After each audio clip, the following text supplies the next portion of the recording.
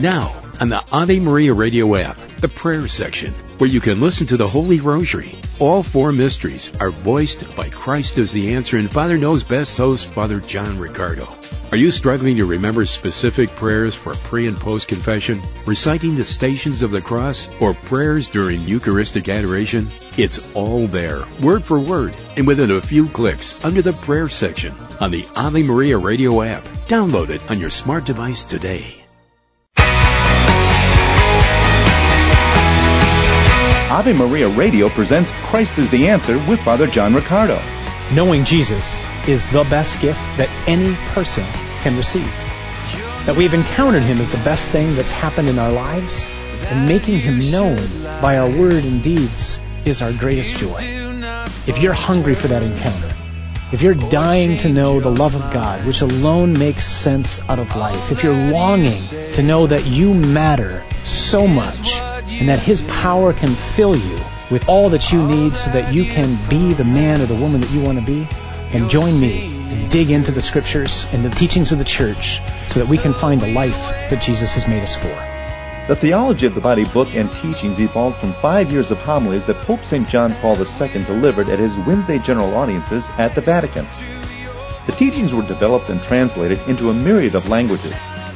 Now taught worldwide, they're a significant part of the rich treasury of teachings the Church has released on sexuality and the family over the past century. Father Ricardo studied them extensively while earning his licentiate in sacred theology at the Pope John Paul II Center for Studies on the Family in Washington, D.C.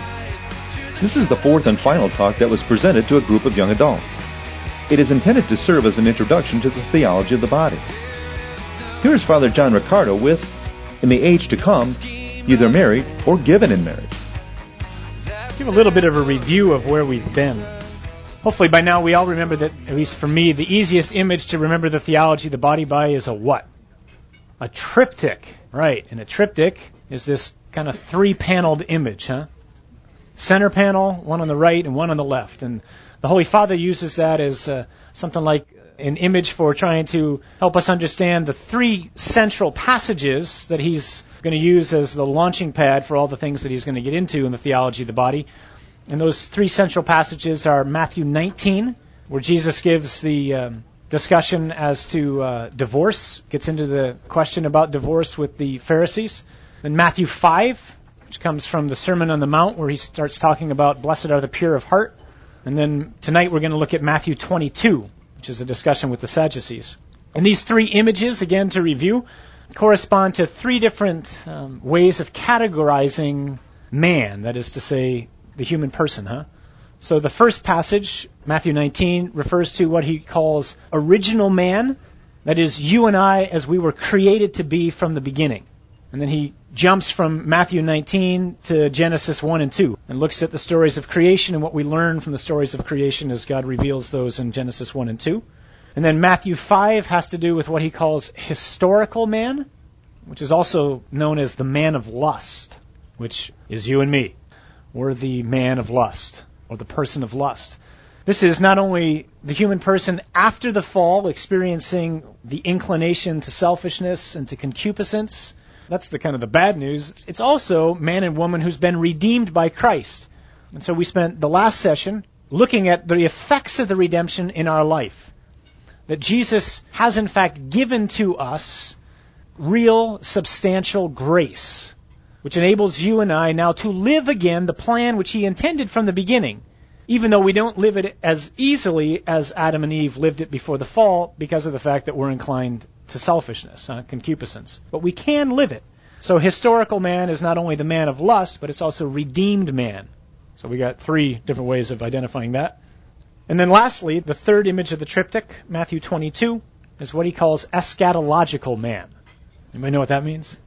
Yeah, the end times, man of the end times, or you and I as we will be in heaven. And we've learned so far that each one of us has inscribed within us, what I've put down on your outline is either the law of the gift or what the Pope calls the nuptial meaning of the body. Anybody want to take a stab at telling us what that means? We are made for communion. We have inscribed within our very makeup that you and I are made for communion with each other. Why is that so? because you and I are made in the image and likeness of God, and God is three: Father, Son, and Holy Spirit, who exist in, always have, are now, and always will, this communion of persons, which is their relationship. In other words, we could say that you and I are inscribed to make of ourselves a gift to another, a sincere gift of ourselves to another. And the Holy Father, in the passage that he quotes in everything he writes, from Gaudium et Spes, one of the documents in Vatican II that he was so influential in helping to shape right, always reminds us that the only way you and I can find fulfillment is by seeking to make of ourselves a sincere gift to others. And that Jesus actually opens that up for us in the Incarnation by becoming man for us. He puts that into flesh, we could say, and acts out here on this earth as a means for you and I to understand that that's what we're made for. That's how we find happiness. Contrary to everything in our culture which tells us we find happiness by getting things. And we know from our own experience that might suffice for a little while, but it never works. Because I have within me and you have within you an appetite that is insatiable. I want far more than the world can give me. And far more than any other person can give me, as great as that person might be. This becomes something of the challenge in marriage, oftentimes, because in marriage, I think I've said in here before, marriage does two things simultaneously that seem to be at odds with each other. It both satisfies you and it leaves you hungry. Because here's another person in the flesh who actually manifests to me something very concretely of the love of God, which is an incredible gift. To really have a relationship of vulnerability with another person who knows you as in fact you really are. Not as you appear to be, but as you really are. And they still love you. That's a great gift. And it brings great satisfaction to us. But it's not enough. The human heart is made for more, as great as that is, and as God-given as that is. And the more is God. So this law of the gift, which is in us, has been weakened in us by original sin, going back to historical man. And the weakness that we have impairs within us what we might be able to call our capacity to recognize in the other person, in fact, a person. So Adam and Eve, remember back in Genesis before the fall, when they saw the other, knew that's what I'm made for. I'm made to give myself to you, to be in an authentic relationship with you. That was just something which they lived with. Would that men and women could live with that same reality today? But of course, that's not the reality that we live with today. We live in the reality of seeing in the other someone that we can manipulate and exploit and use for our own personal advantage or pleasure or gain. That's the weakness that's in us. That weakness can be overcome by God's grace, which is genuinely given to us, concretely given to us, because you and I actually participate in the effects of the resurrection of Jesus from the dead. So even though we don't readily perceive, as Adam and Eve did, that the other is a person, we can do that. And that's something like the drama that you and I have to live out in this life. To not succumb to concupiscence, which is in every bone of my body. And this law of the gift will be fully restored in heaven, which is what we're going to look at tonight. Maybe just a couple of words before we look at that. We're going to look at a couple of passages in particular tonight. The passage that Jesus, or that the Holy Father reflects on about marriage in heaven, which is where we get our title tonight, namely that there is no marriage in heaven, or that the sons and daughters of man are neither married nor are given in marriage in heaven. That's found in three places in the Gospels: Matthew 22, Mark 12, and Luke 20. It might also be worth looking at 1 Corinthians 15. Maybe we'll mention a couple other passages as we go on. Let's read that passage so we have it in our mind as we start. I'm going to read it from the Gospel of Matthew. They're a little different in each of the three, but we'll use Matthew. It comes from chapter 22, beginning in verse 23 through 33. It says, "The same day Sadducees came to him, who say that there is no resurrection. And they asked him a question, saying, 'Teacher, Moses said if a man dies having no children, his brother must marry the widow and raise up children for his brother. Now there were 7 brothers among us. The first married and died, and having no children, left his wife to his brother. So to the second and third, down to the 7th. After them all, the woman died. In the resurrection, therefore, ha ha ha, to which of the 7 will she be wife? For she was wife to them all.'" Remember, the Sadducees unlike the Pharisees, only accept the first 5 books of what we would call the Old Testament now. They only accept from Genesis through Deuteronomy as inspired. And their argument to Jesus was, in these 5 books, we don't see anything that talks about a resurrection. Jesus answered them, "You are wrong, because you know neither the Scriptures nor the power of God. For in the resurrection they neither marry nor are given in marriage, but are like angels in heaven. And as for the resurrection of the dead, have you not read what was said to you by God? I am the God of Abraham, the God of Isaac, and the God of Jacob." He's quoting from Exodus here, which is the second book of the Bible, a book that they would have accepted as being inspired. And then he comments on that, saying, "He is not the God of the dead, but of the living." And when the crowd heard it, they were astonished at his teaching. One of the things that I think in reading the Holy Father on this passage that really stands out for me is he almost seems to allude that there are a number of modern scripture scholars who have as their mode of operating the same mode that the Sadducees had. And the same accusation and indictment which Jesus gave to the Sadducees might be applicable to some of the people whose lives are picking apart God's Word as revealed in Scripture. Namely, they're wrong, and they do not either know the Scriptures nor the power of God. These are the people who, in opening up the Word of God, begin to pick it apart, as opposed to when they open it up, let it pick them apart. And that doesn't mean that we don't do serious scholarship by any means. What it means is that when we read Scripture, we always keep in mind who the author is. God uses instruments in communicating His Word to us, So we have to take into consideration the times in which people lived. We have to take in consideration the language which they use, the ways in which they used to speak to each other, the images which were prevalent around the area at the time. Those are the instruments, and the more I can understand the instrument, the deeper I can understand the meaning. But the author is God, and He's not the author of anything else we read. He is the author of Scripture, and Scripture is given to us from the Lord to transform us.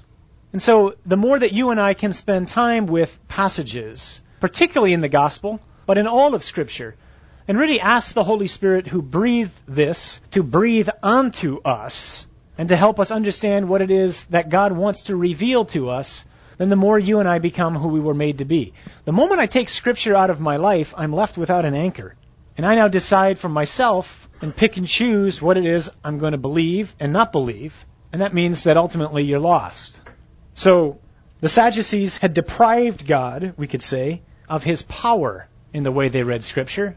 And even as we read the Lord saying that to the Sadducees, it's something of a good opportunity for us to examine our own lives. First of all, to ask ourselves again and again and again, am I spending time every day in His Word, which I have to do?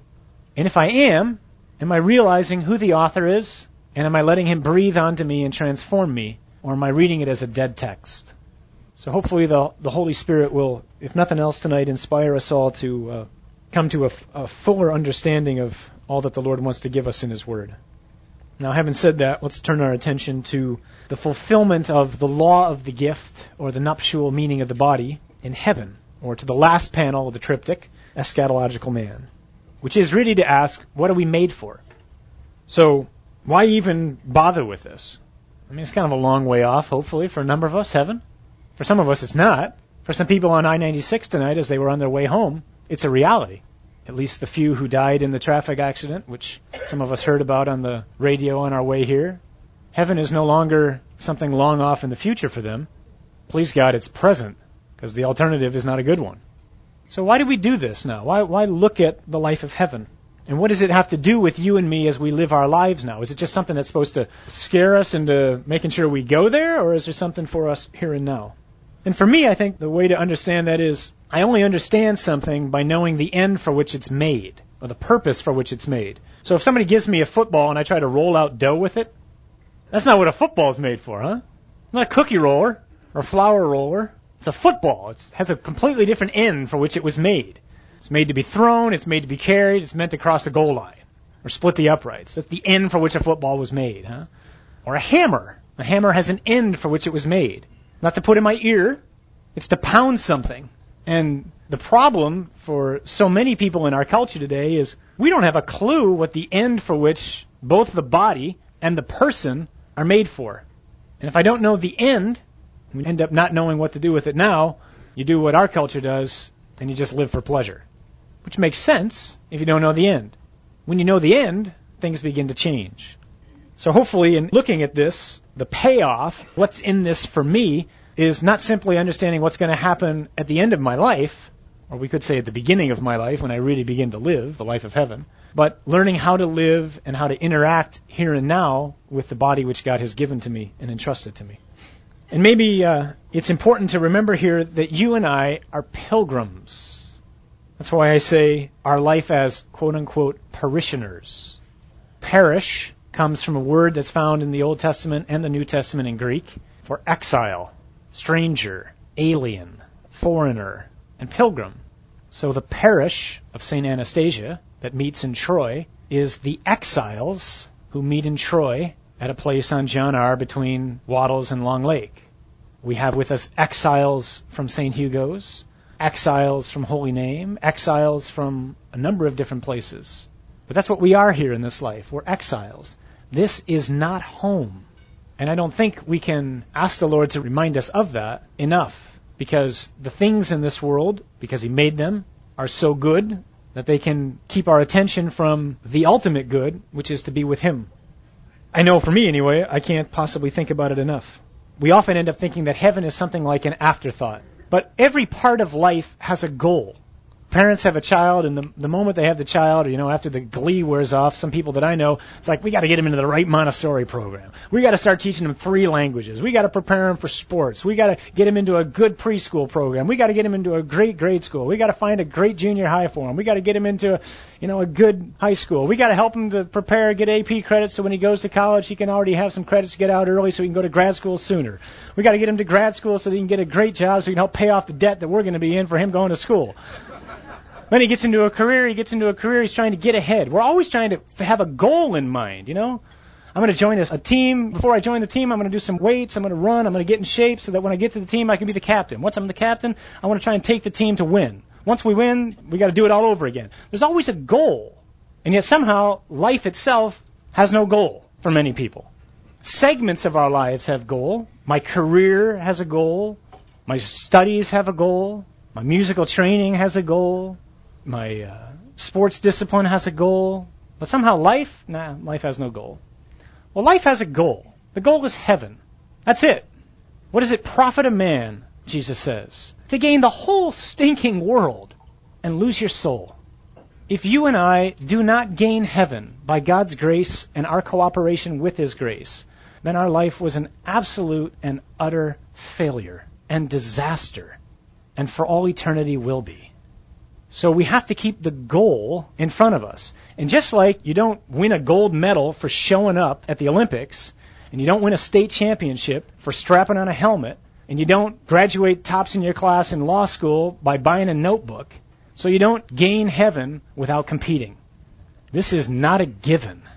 It's a given on His end. Everything that God needs to do for us to get home is done. That's what the cross and the resurrection are all about. But you and I are trying to appropriate that and to live that way every single day. And one of the ways that we do that is by calling to mind the end for which we're made. Part of the challenge for some of us is how we think of heaven, because our images of heaven hardly make you want to race to get there. Clouds, harps. Think of how we pray for people who've died at Mass. What's our prayer? May they rest in peace. That doesn't do much for me. I'm all up for rest, especially right now. I'm a little tired. But I don't want to spend eternity lying on a couch. Heaven seems like a celestial coma for many people. Whereas, life is about the here and now. I've got all these activities to do. It's fun. I got interactions with people. There's things to do. There's places to see. My senses are constantly experiencing reality. I'm alive. And then all of a sudden, I'm resting in peace. I don't want to rest in peace. I want to live. I want to really live. Some of that's a challenge, I think, to us in the church to find better ways to pray for people, perhaps. May they enter into the fullness of life, or however we do that. But also for ourselves, and particularly if you've got children or grandchildren, to help foster within them a better understanding of heaven so that it looks like something you might want. Scripture over and over again is laced with images of the life to come in such a way as to try to attract us and arouse us to want to go there. One of the images is a banquet. I love to eat. Rich, juicy meats, Choice wines. I like that. I'm not a vegetarian. It's fine if you are. I'm not. I like the image of rich, juicy meats and choice wines. It does something for me. But the Lord uses all sorts of different images to try to get to us. So in terms of what we're talking about with the theology of the body, going back to the law of the gift and the nuptial meaning of the body, we could start by saying heaven will be something like the place where there is no longer any conflict within us between our flesh and the spirit. Heaven will be the place where you and I are finally in a real and total possession of ourselves. That sounds pretty attractive to me, because I ain't there yet. Where there will no longer be any opposition between the flesh and the spirit, and where there will be a harmony between those two dimensions of our lives. Jesus' resurrection from the dead, his bodily resurrection from the dead, If he doesn't rise bodily from the dead, we might as well all go home and do whatever you want. He didn't rise in theory. He didn't rise in spirit. His idea didn't live on. He bodily rose from the dead. That means I've got reasons to trust him. It also means that his resurrection helps me understand and anticipate something of what's going to happen to me and to you. So, what will be the same in heaven? And how do we know this? Well, 1 Corinthians 15, one of the passages is worth looking at. That's where Paul, in his letter to the Christian community at Corinth, speaks at length, not only about the reality of Jesus' resurrection, but about our own as well. And the first thing I think that's helpful to get in mind and to realize about the life of heaven is you'll be you. I mean, you'll really be you. You'll be you as you were intended to be. You won't melt into this big blob that is God and lose your identity. You won't lose your individuality and your own subjectivity. You won't forget the life that you lived on earth. You'll be you. But you no longer with any conflict between the flesh and the spirit, and you now in total possession of yourself. And you'll be you with a body. You will be bodily for all eternity, whether that's in heaven or in hell. You and I will be bodily. The body and the soul are inseparable. They are together what make us to be who we are as persons. Jesus still has his body. He took it with him when he ascended into heaven. He ascended bodily into heaven. He still has the wounds in his hands. The revelation of St. John on the Isle of Patmos, the last book of the Bible, where he sees in, I think it's chapter 5, the image of a lamb who has been slain. Well, that's Jesus. He is the lamb who has been slain from the foundation of the world. He's known on this earth after he rose from the dead by the apostles, and he's known in heaven by his scars. They help to identify him. He is bodily in heaven. Our Lady was assumed how into heaven? Spiritually? No, bodily into heaven. That anticipates our own bodily resurrection into heaven. You and I always will have a body. And it'll be something like the body of Jesus. I mean, Jesus' own resurrection helps us to understand our own, which is to say there'll be continuity with this life. I mean, the apostles did recognize him, although they don't recognize him at first. Scriptures seem to indicate that Jesus prevents them from recognizing him. It's almost like he puts a veil over himself, and then he pulls the veil away. And they're only able to recognize him either through his scars or, like the disciples on the way to Emmaus, through the breaking of the bread, which is the Eucharist, or in other scenes. So there'll be some continuity, and yet there's some discontinuity too. I mean, Jesus walks through locked doors. I can't do that. That's something to look forward to. You're not bound by space and time. I think it's C.S. Lewis who uses the image that, in the same way that you would never imagine from looking at a sperm and an egg, that what will come of this combination is a mature adult human being. So you can never imagine the glory of a resurrected body. And yet there is a real continuity between them. A zygote becomes, as it continues to develop, it's not a potential person, it is a person at that stage in life. That is what a human being at an early age looks like, at the earliest of ages looks like. And that same human being is now me. And this human being that you see now before you is going to be something else in heaven, but it'll still be me. 1 Corinthians 15 uses the image of, you take a seed, you put it in the ground, and you got this little dinky seed. It doesn't look like there's anything there. It's tiny. It's all enclosed. Put it in the ground. You manure it. You put some water on it. And boom, all of a sudden you got a rose bush. Or you got a tree. Or you got whatever it is that you're growing. You don't have a rose bush. This doesn't come from a seed. But you get different things from these really tiny, simple, humble beginnings. So it is with us. You and I tend to think that this is the mature person. But it ain't. There's something much better yet to come. Blessed be God. And so because you and I will be both body and soul in heaven, one of the other things that will be the same in heaven is that you right now, if you're a woman, will be a woman in heaven. And I, please God, I am granted their access, will be a man in heaven. We are for all eternity male and female. That won't end. That's God's plan for us. It was His choice out of His love to make us as we are, and we are through and through male and female. So what will be different in heaven? Well, Jesus gives us a couple of answers to that in that last image of the triptych in Matthew 22. What will be different in heaven?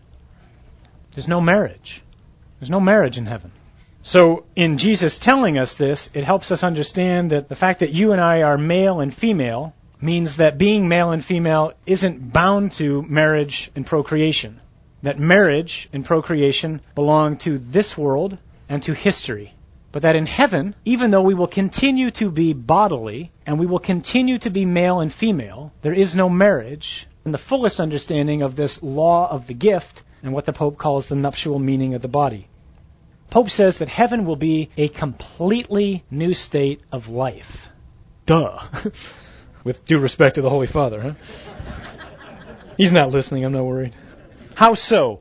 Father Walter Shue, I've mentioned this book before, it's called The Splendor of Love, which is a really exhaustive and very in-depth and critical look at the Pope's theology of the body. I know there's an awful lot of books that continue to come out. This really is, to me, the best book that's been written on the theology of the body that I've seen. The Splendor of Love, John Paul II's vision for marriage and family. One of the great things that he brings to this is Father Shue is very steeped in philosophy, which shouldn't put you off. It actually helps you understand because he's able to make critical distinctions in the way that we need to make distinctions when we're thinking about things. But as you're reading this, you're not going to get blown away by philosophical terms. The gift of a great teacher, I think, oftentimes is that you have no idea how intelligent he is. He's very intelligent, and you're not intimidated by him. So I can't recommend this enough. He breaks down this completely new state of life into 6 categories, or 6 things. So I'm going to use and follow his articulation. The first thing he says that will be different about the life of heaven is that there will be, this is the Pope's term, a spiritualization of the body. This is what Jesus means when he says we will become like the angels. To become like the angels does not mean that you will be pure spirits, which is what the angels are. You and I are male and female. Jesus rose bodily. You and I will rise bodily. So to be like the angels doesn't mean that I'm no longer going to have my body. That image is very prevalent still in our culture. It certainly comes from Eastern thought. It's very much Greek thought, which sees the body as something like the prison of the soul. And that what heaven will be, or the end will be like for us, is the soul will finally be freed and released from the trappings of this flesh. But when you live with that kind of mentality, that means that the body then has no ultimate purpose, which means you can disparage the body and you do with it whatever you want in this life. That's the flip side of that. The body's going with me forever, therefore I don't disparage it here and now. It has intrinsic value to it, and yours has intrinsic value to it. So you can never use me, and I can never use you as a mere means to an end. So to have a spiritualization of the body does not mean that we will lose our bodies. It means that there will be something of the triumph of the spirit over the flesh. Remember Humpty Dumpty? Well, we're Humpty Dumpty. I mean, we really are. We have had a great fall and have been broken to pieces.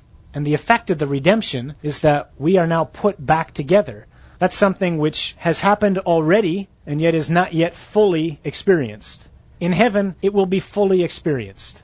Now you and I have to constantly fight and battle against the inclination to selfishness and concupiscence. In heaven, no more fight.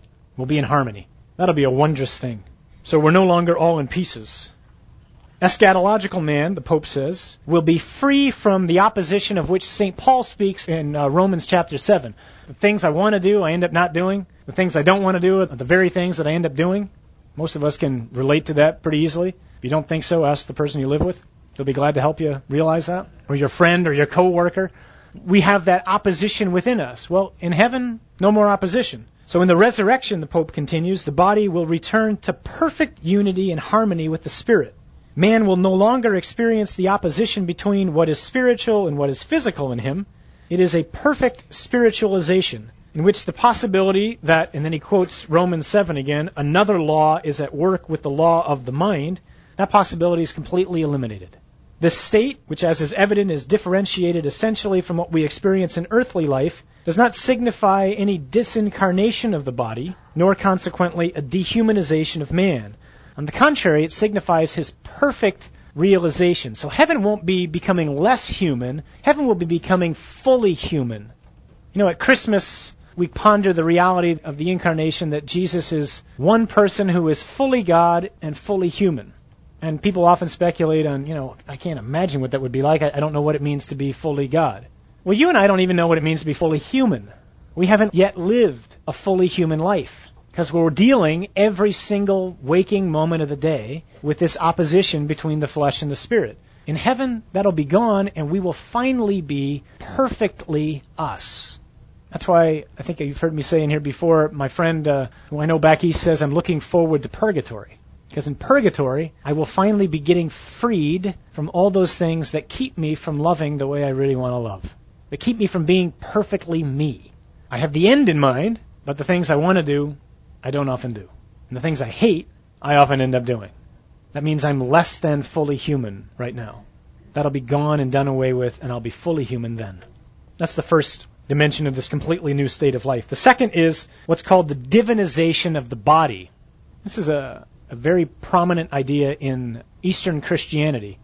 It comes from, among other places, Peter's second letter, the first chapter, verse 4, where Peter says that we have been made to partake of the divine nature. What was the serpent's lie to Adam and Eve? If you eat this, you will become like God. Well, the real perversion of that is that was God's intent from the beginning. God's intent for you and me is to share in his own life. That's the plan, to be divinized. The Pope writes, participation in divine nature, participation in the interior life of God himself, penetration and permeation of what is essentially human by what is essentially divine, will then reach its peak, so that the life of the human spirit will arrive at such fullness which previously had been absolutely inaccessible to it. This new spiritualization will therefore be the fruit of grace, that is, of the communication of God in his very divinity, not only to man's soul, but to his whole psychosomatic subjectivity. The divinization, then, that God offers to us, this participation in the divine nature of God, isn't just something that transforms me spiritually. Somehow, the essence of God, his interior life, will be experienced by me in my body. That's extraordinary. Which also helps us understand, again, the dignity of every human person, because that's the end for which every human person's made. Every body is made to experience in a psychosomatic unity the interior life of God. Therefore, I can never use that body, which has that end, in a way which treats it with anything less than love and respect, or my own. The third dimension of this completely new state of life is the vision of God. And this vision will be beatitude, or the fulfillment of happiness. This vision of God will be something where there will no longer be any hindrances in our own lives to give ourselves to God or to receive the Lord to us. Paul says something pretty breathtaking in 1 Corinthians in chapter 6. He writes, the body is not meant for immorality, but for the Lord. The body is meant for the Lord. And get this, the Lord is for the body. Reflect on that as you go home. That's the end for which we're made. We are made bodily to participate in the interior life of God. That's the dignity of the flesh that you and I have, which is inseparably joined to the soul that is in each one of us. And this happiness, this beatitude, which comes from having the vision of God, blows away entirely every single other earthly communion of persons, however great they are. There is no communion in this life that can remotely come close to the communion that you and I are destined to have in heaven with God. Because it's between two creatures, which is one of the reasons why in heaven there is no marriage. Marriage is a sacrament, which means it's a visible sign of an invisible reality. In heaven, the invisible reality is all of a sudden visible. You no longer need the sign. It's something like telling your 3-year-old on the end of the driveway who's just enamored with his big wheel, I know you think that's the world right now, but trust me, the day's going to come when you're going to be interested in things that are much better than that. And the 3-year-old's like, no way, this is my life. Well, so it is with us. The Lord's trying to use the experiences that we have in this life, experiences which he planned for this life, to help us understand these things, as great as they are, friendship, marriage, the communion that is marriage, as great as they are infinitely surpassed by the communion that is offered to us in heaven. Fourth dimension of this new state of life is the communion of saints. So not only will you and I enjoy the fullness of communion with God, but we will enjoy the fullness of communion with each other in heaven.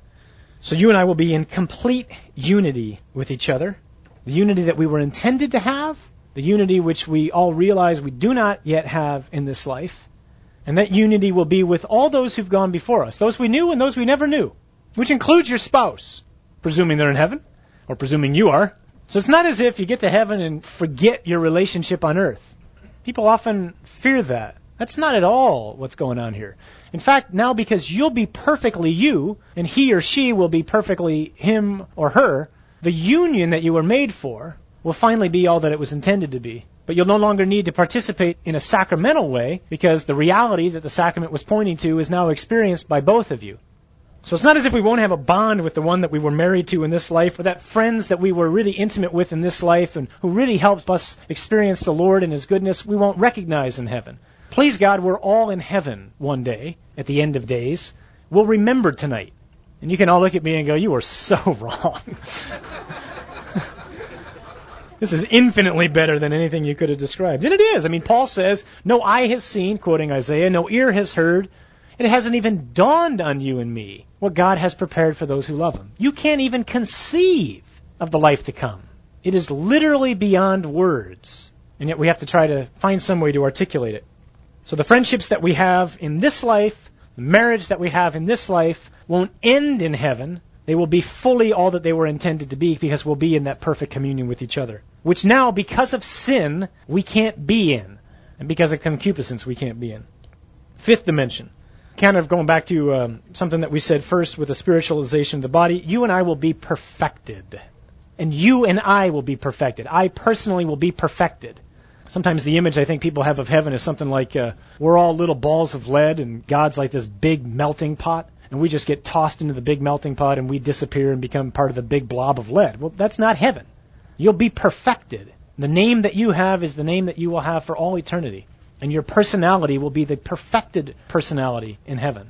All those quirks that you have and that I have, but all redeemed, no longer sinful.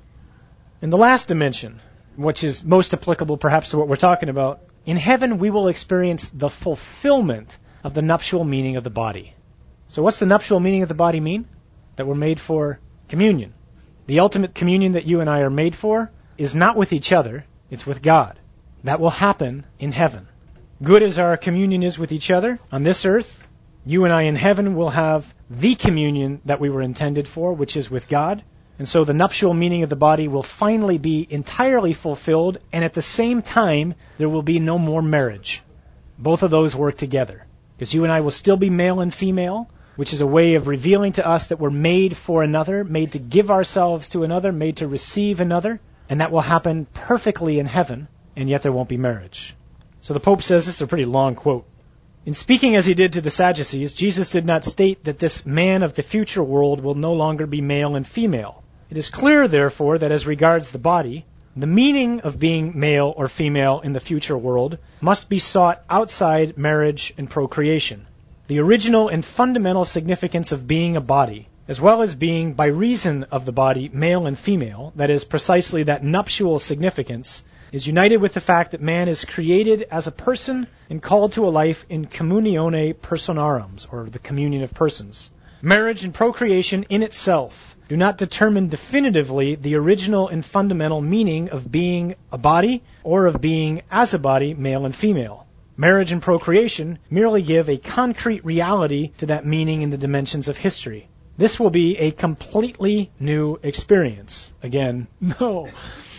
At the same time, it will not be alienated in any way from what man took part in from the beginning.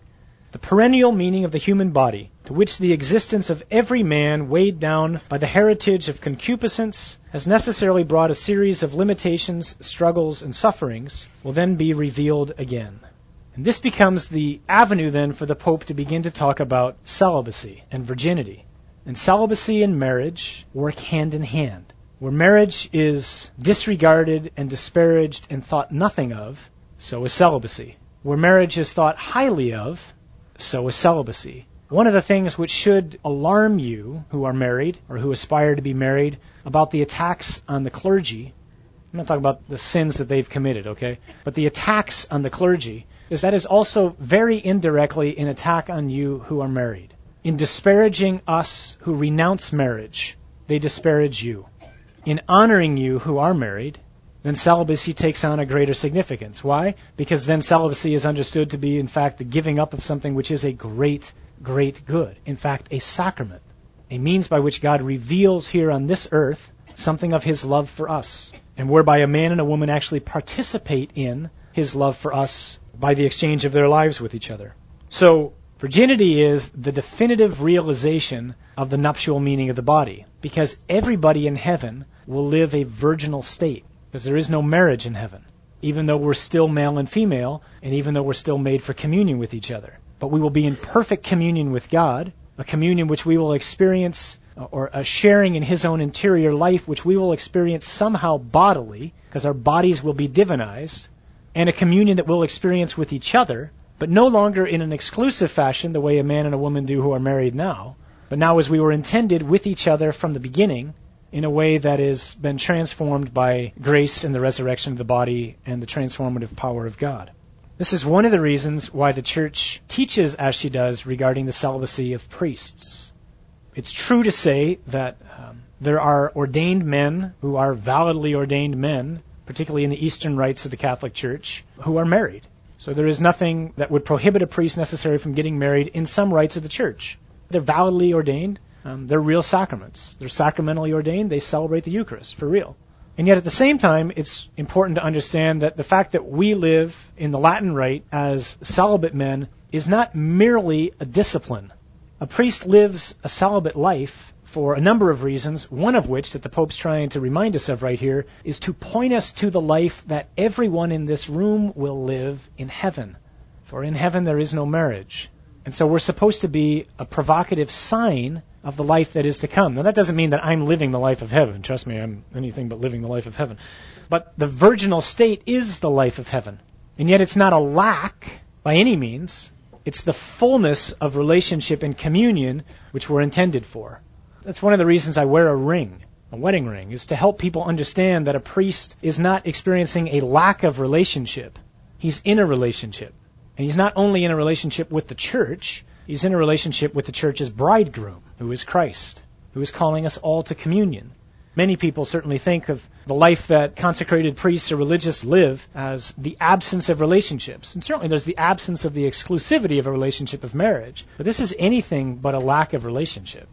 It will be in dire trouble if I'm not seeking to live an intimate relationship with God, just like you will be in dire trouble if you're married if you're not seeking to live intimately with your husband or your wife. When intimacy dries up and you no longer make the effort to be vulnerable with each other, the eyes start looking elsewhere.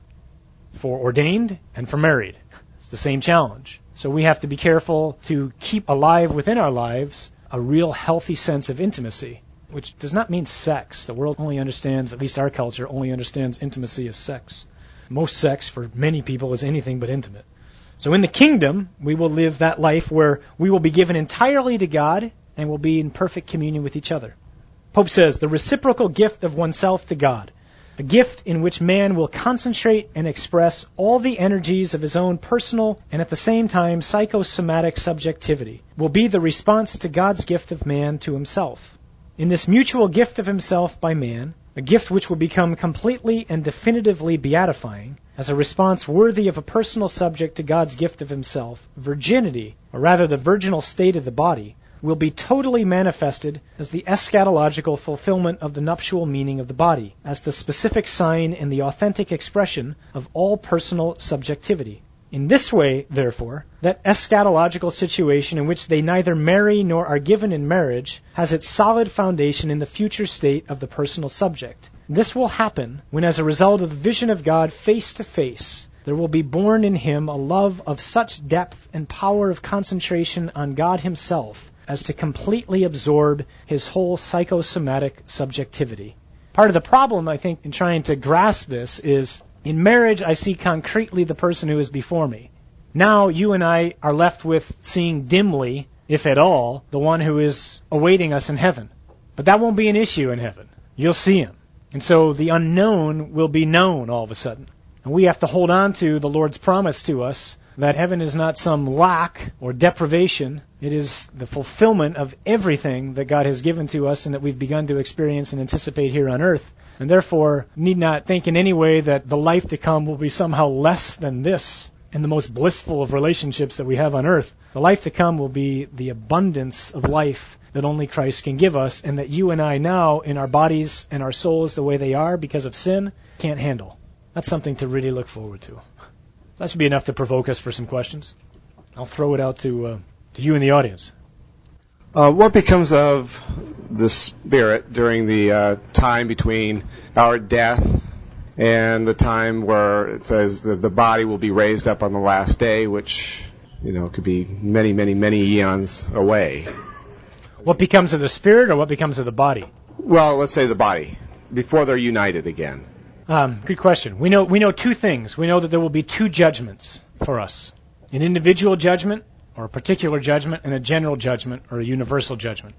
At the individual judgment, or the particular judgment, which will happen when I die, my soul and my body will split. That's one of the penalties of sin and death, is that's something which is inseparable all of a sudden separates. You could say, quote unquote, momentarily, although the person is now outside of time. So I don't know how you actually factor that. It becomes somewhat complicated to actually dive into. But the soul then, my soul or your soul, stands immediately in front of God and is judged. And upon judgment, which is a true judgment of who I really am, and as to whether or not I've accepted the Lord's grace in my life and tried to live accordingly or walked away from Him and turned my back definitively, then my soul goes to its eternal place of life or death. So either heaven, or on its way to heaven through the purgative process of purgatory, or to hell. Then at what's known as the general judgment, or the universal judgment, which will be when the Lord returns. So the individual and the general judgment will be the same for some people. Those who are alive when the Lord returns will experience the universal and the general judgment at the same time. Those of us who've died before the Lord returns, when He does return, will be the general judgment, at which time the body and the soul will be reunited. And then the body will join the soul in its place of eternal, whatever. I won't say rest, because I so denigrated that term earlier. Eternal delight or eternal punishment. What the body's doing in the quote unquote, in the meantime, it's decaying. From dust I came, to dust I will return. But you need not get hung up about that as to, better to die in the prime of life so that when my body joins my soul again, I'm going to be in good shape, because the body will be resurrected and transformed. So does that somewhat help? As to what the body's doing, the body's dormant. It's subject to decay. You open up a grave of someone who's died 6 years ago, there's nothing there. Or there's little there. Can you pass the individual judgment and fail the general judgment? No. Okay. Like your soul was in good shape, but man, now that your body's here, you're going to hell. No, you don't have to worry about that one. Good question. You don't get like, A over F. Remember those grades in English? Yeah, great content, terrible composition. It's like, when we go to heaven, assuming we will, you say we're going to be spiritualized and divinized. Question is, when Jesus was here, was He fully human in those terms when He was on the earth? Say more about that. What are you asking? When we go to heaven, our bodies, our persons will be fully human. Right. In the fact, in those 6 dimensions. When Jesus was here as a human, had He already gone through those 6 dimensions with His body here? Okay. Remember, Jesus is a divine person. He's only one person. He's the eternal Son of God who, at the incarnation, when Mary says yes to the angel Gabriel's announcement, now weds a human nature. So, at Christmas we always think of it as the birth of Christ, but it's really not the birth of Christ. It's really the marriage of God and humanity. That's what's happening in the Virgin Mary's womb, is God and humanity are being wed. The Son of God is an eternal person. The eternal person now takes to him a human nature, which is divinity, is cloaked by.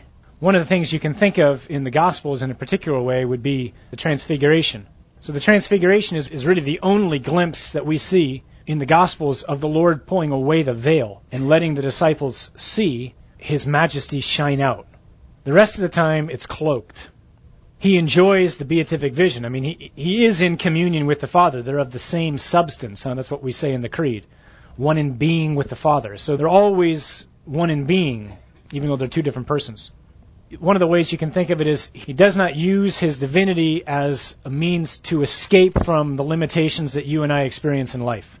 So today's reading at Mass from Hebrews, the first reading was, the Son of God has taken flesh and blood, just like you and I have, and He knows what it's like to suffer and to be tempted, to experience all temptation, and live a fully human life, just like you and me, save sin. Therefore, you and I have reasons to go to Him. So He never uses His divinity as an opportunity for advantage. Think of the temptation of Jesus in the wilderness when Satan comes to Him. The Lord, it would be less than easy for Jesus to turn stone into bread. And He's really hungry. Another one of those duh moments in the Gospels is, Jesus went out in the desert to be tempted by the devil and fasted for 40 days, at the end of which He was hungry. No! Of course He was. Well, even in His hunger, He doesn't draw upon His divine majesty to sate that. He experiences what you and I experience. So this is something that He's living.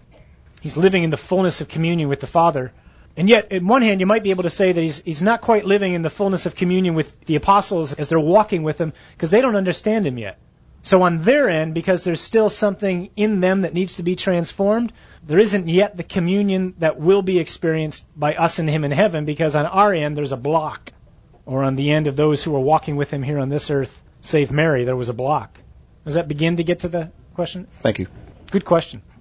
Let's ask the Lord's blessings on us tonight, shall we? In the name of the Father, and the Son, and the Holy Spirit. Father, we thank You for the gift of salvation which is offered freely to every man and woman on this earth. Lord, we thank You for the gift of our faith. We pray that it would continue to transform us, that You would continue to fan into flame the gift that You have placed within our hearts, that You would set our lives on fire so that we might bring the aroma of Your Son into every situation that we find ourselves. We ask Your blessings on us tonight. Keep us and all those whom we love safe. Prepare us even now for the life of heaven. All this we ask through Christ our Lord. Amen. In the name of the Father, the Son, and the Holy Spirit. Thanks, everybody. God bless. On this edition of Christ is the Answer, we heard Father John Riccardo with the fourth and final of the introductory talks to Pope St. John Paul II's Theology of the Body. The title of this was, In the Age to Come, Either Married or Given in Marriage. This has been Christ is the Answer program number 790. For a CD of this or any of our programs, online go to AveMariaRadio.net and click on Store, or order by leaving a voicemail at 734-930-4506. 734-930-4506 for program number 790. Theology of the Body number 4.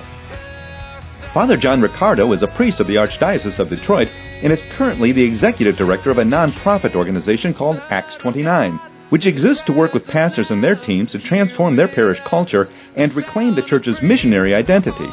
He was ordained in 1996. Christ is the Answer was originally recorded and edited by Henry Root and is a production of AveMariaRadio.net. Tune in next time when Father John Riccardo addresses a topic of Christian concern from the Catholic perspective. This is Ave Maria Radio. Saves all you